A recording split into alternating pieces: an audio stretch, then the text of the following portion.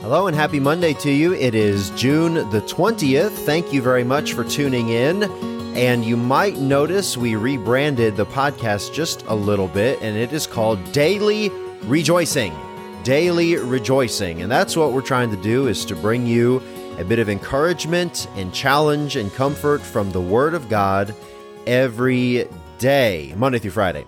And really, that's what we need. We need the Bible. I don't know what I would do without the Word of God.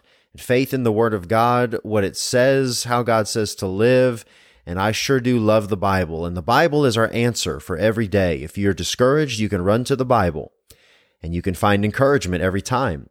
If you're looking for direction, you can run to the Bible, and you will find sure direction every time. If you're looking for how to live your life, you can go to the Bible, and although it's seldom popular, it is always right, and you can find the right way to go, the right thing to do, the right way to live, and be confident in your decision because it's based on the Bible. And so take your Bible and go to Psalm 14 today. We're continuing on through the book of Psalms. And the thing about the Bible is, you can, at least for me, you can just point to any place in the Bible and I can start preaching and just preach right through that book on to the next book. There is no portion of the Bible that's not preachable, studyable, I don't think that's a word, but able to be studied and profitable, because the Lord said that all Scripture is given by inspiration of God and is profitable. And I'm really enjoying just going through Psalms verse after verse. And so anyway, Psalm chapter 14, why don't I read the first 7 verses? There are only 7 verses, but the 7 verses in the chapter, and I think we're just going to look at the first 2 verses. But Psalm 14, the Bible says, "The fool hath said in his heart, there is no God. They are corrupt. They have done abominable works. There is none that doeth good. The Lord looked down from heaven upon the children of men to see if there were any that did understand and seek God. They are all gone aside. They are altogether become filthy. There is none that doeth good, no, not one. Have all the workers of iniquity no knowledge? Who eat up my people as they eat bread, and call not upon the Lord. There were they in great fear, for God is in the generation of the righteous. Ye have shamed the counsel of the poor, because the Lord is his refuge. Oh, that the salvation of Israel were come out of Zion. When the Lord bringeth back the captivity of his people, Jacob shall rejoice, and Israel shall be glad." Going back to verse number 1, we see the description of a fool.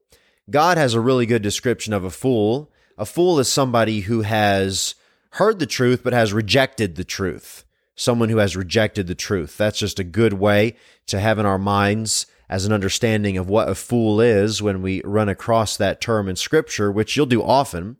That word fool is in there a lot. But the Bible says, "The fool hath said in his heart, there is no God." Now, I have to point out that it always starts in the heart. The fool is someone who says in his heart, there is no God. Someone may surprise you someday by their foolishness, and you'll say, now where did that come from? That came out of nowhere, what that person said or what that person did or their response. No, it came from their heart. Long before you see anything in somebody's life that displeases the Lord or surprises you, it was in their heart long before. And the fool hath said in his heart, there is no God. By this, it does not mean atheism, as in denying the intellectual reality that a God exists, although obviously that's foolishness to so ridiculously say that there is no God. But what this is talking about is a moral wickedness.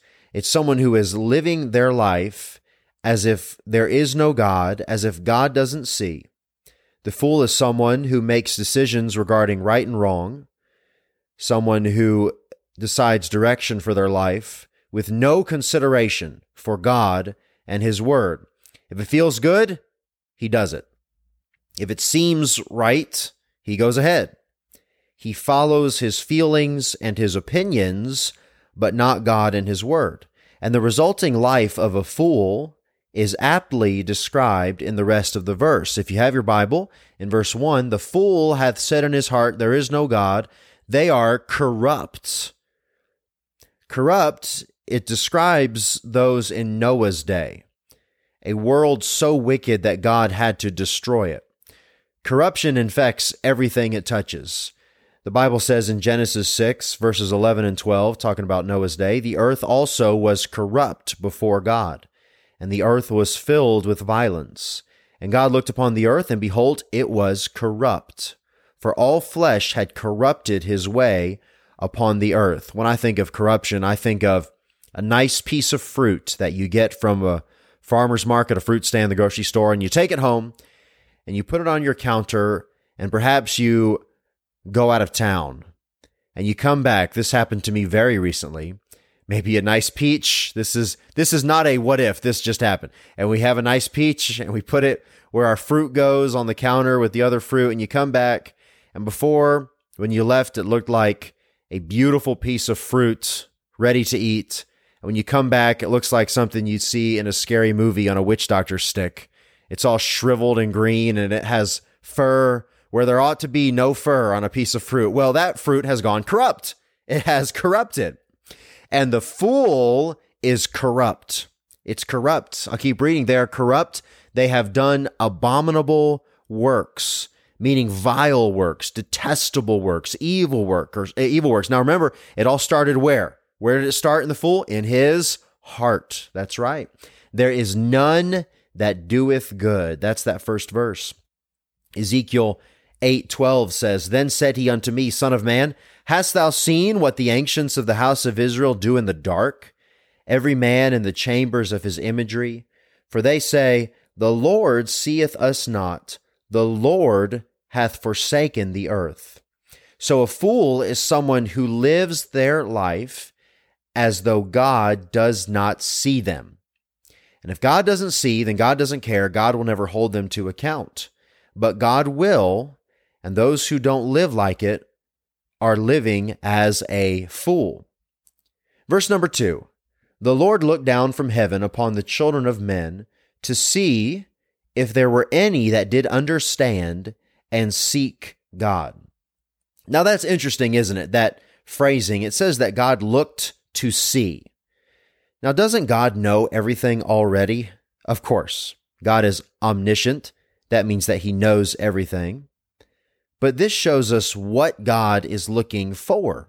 This is really written for our benefit. God's looking around to see, well, God already knows what he's going to find. There's never anything at any moment that God is not immediately aware of.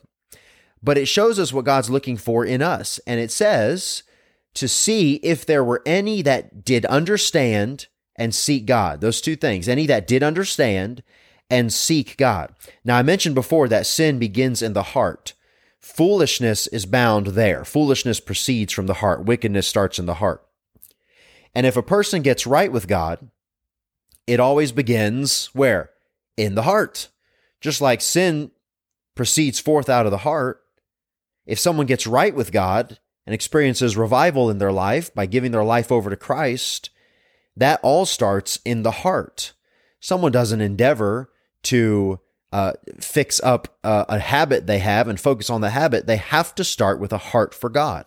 So God looks for any that understand. Now, understand what? This doesn't mean that God is looking for people with a high IQ, someone who made really good grades in school. No. God is looking for someone who has realized and believed in their heart by faith that God sees. God is looking. God sees what you're thinking. God sees your motive. God knows the truth. God sees what everyone sees you doing. God sees what no one else sees you doing. That makes a huge difference in the life of a believer. If you understand, to use this Bible word in verse 2, that truth. If you are consciously aware of the fact that God sees what you do and sees what's going on in your heart and nothing is hid from him, you act differently. Lately, God has been helping me resolve that I am God's man, and I work to please God alone. As the prophets of old, I am to deliver the Word of God clearly and directly in love and live a life pleasing to God and then leave the results to God. I understand that. And God's looking for someone who understands and seeks God. That last couple of words, seek God, in verse number 2, Psalm 14, verse 2. God is looking for someone, God is seeking for someone who is seeking Him. Now, when you seek God, it means that you are walking with God. You are looking for God's presence. You're looking for God's pleasure, as in you want to do what makes God happy. Now, God has revealed Himself in His Word. So if you're going to walk with God, you'll be reading your Bible. You should read it every day. Now, this podcast is a supplement to your personal reading of your Bible. You need to read your Bible. And I don't mean just a verse a day. I mean, you need to sit down with an open Bible in your lap. You can use your phone. I would encourage you to get a bound book. I don't know what's different about it, but there is something different about having an actual copy of the Bible in your lap. I don't know why. I can't defend that, but I just believe that.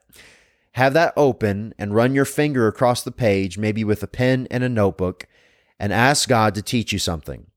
And when you open that Bible, you say, Lord, whatever is in this Bible, I will believe. And I know your word never contradicts itself. And I know you wrote this for my admonition, for my reproof, for correction, for instruction. And Lord, I want to receive that today. I'm not getting up until I receive something that challenges me, that encourages me. I want to hear from you. Now, you're not going to get a vision while driving down the road, but you will hear straight from God when you open His Word. And the person that is seeking God has a high regard for His Word. And then you'll be praying. When the Bible says pray without ceasing, do you know why that is? I think it's so you keep your mind on the fact that God is watching. God is always there. If you're a believer, you're born again, you have the Holy Spirit in you right now. Now, by the way, that's not only challenging, that's comforting. God sees you taking a stand. God sees you doing right, being faithful. God sees you when you're hurting. Psalm 105 verse 4 says, seek the Lord and His strength. Seek His face forevermore. Now listen, it's Monday. As you head into this week, there are a lot of things you could seek first. You can make your job a priority. Perhaps being popular or accepted by family or friends. Even your family personally, something you should prioritize, certainly. But the first thing you seek this week, today, must be the Lord. Matthew 6:33, Jesus said, but seek ye first the kingdom of God and His righteousness, and all these things shall be added unto you. As God seeks for someone who is seeking Him, I don't want to be disappointed when He gets to me. I don't want Him to be disappointed. I want to be found seeking Him. Isaiah 55:6, seek ye the Lord while He may be found. Call ye upon Him while He is near. Today, determine to not be like the fool, but to live knowing that God is watching. Seek Him with all your heart.